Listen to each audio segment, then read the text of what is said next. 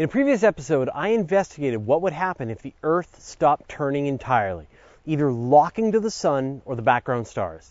If it happened quickly, then the results would be catastrophic, turning the whole planet into a blended slurry of mountains, oceans, and trees, hurtling past at hundreds of kilometers per hour. And if it happened slowly, it would still be unpleasant as we stopped having a proper day-night cycle, but it wouldn't be immediately lethal.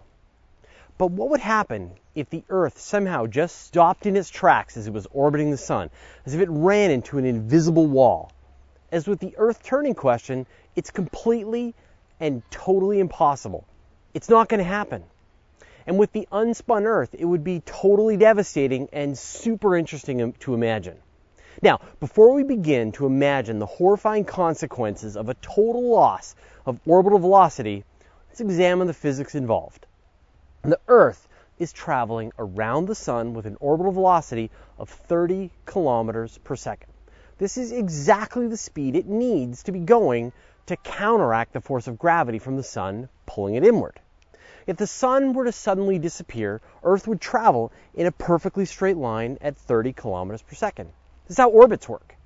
If the Earth's orbital velocity sped up, then it would go into a higher orbit to compensate. And if the orbital velocity slowed down, then it falls into a lower orbit to compensate.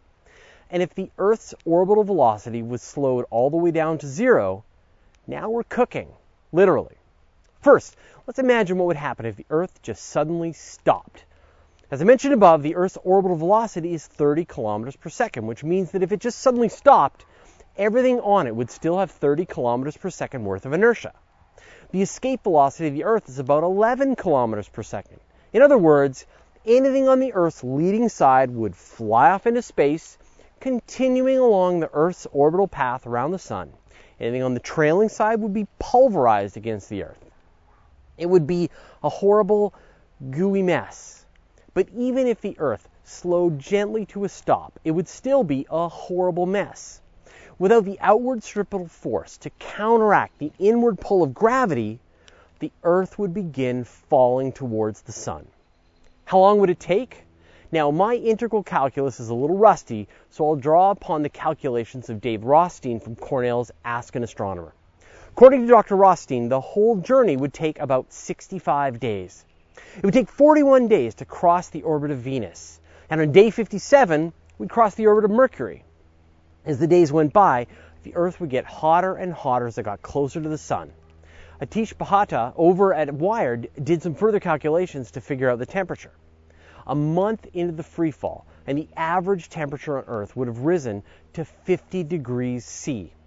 50 days in, and we'd be about 125 C. And on the final day, we'd get up to 3,000 C. And then, that would be that. Of course, this is completely and totally impossible. There's no force that could just stop the Earth in its tracks like that. There is, however, a plausible scenario that might drag the Earth into the sun. In the far future, the sun will turn into a red giant and expand outward, engulfing the orbits of Mercury and Venus. And there's still an argument among astronomers whether it's going to gobble up the Earth as well. Now let's say it does.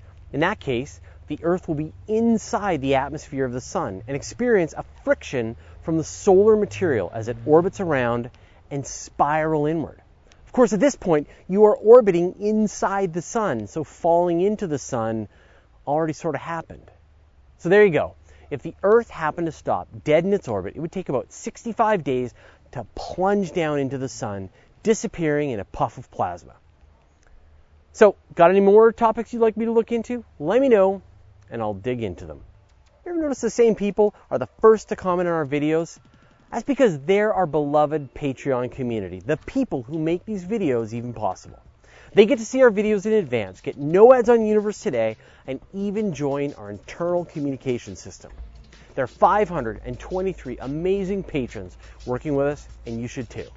We'd like to thank James Wood, John Sapanik, and the rest of the members who support us in making great space and astronomy content. Want to get on the action? Go to patreon.com/universetoday.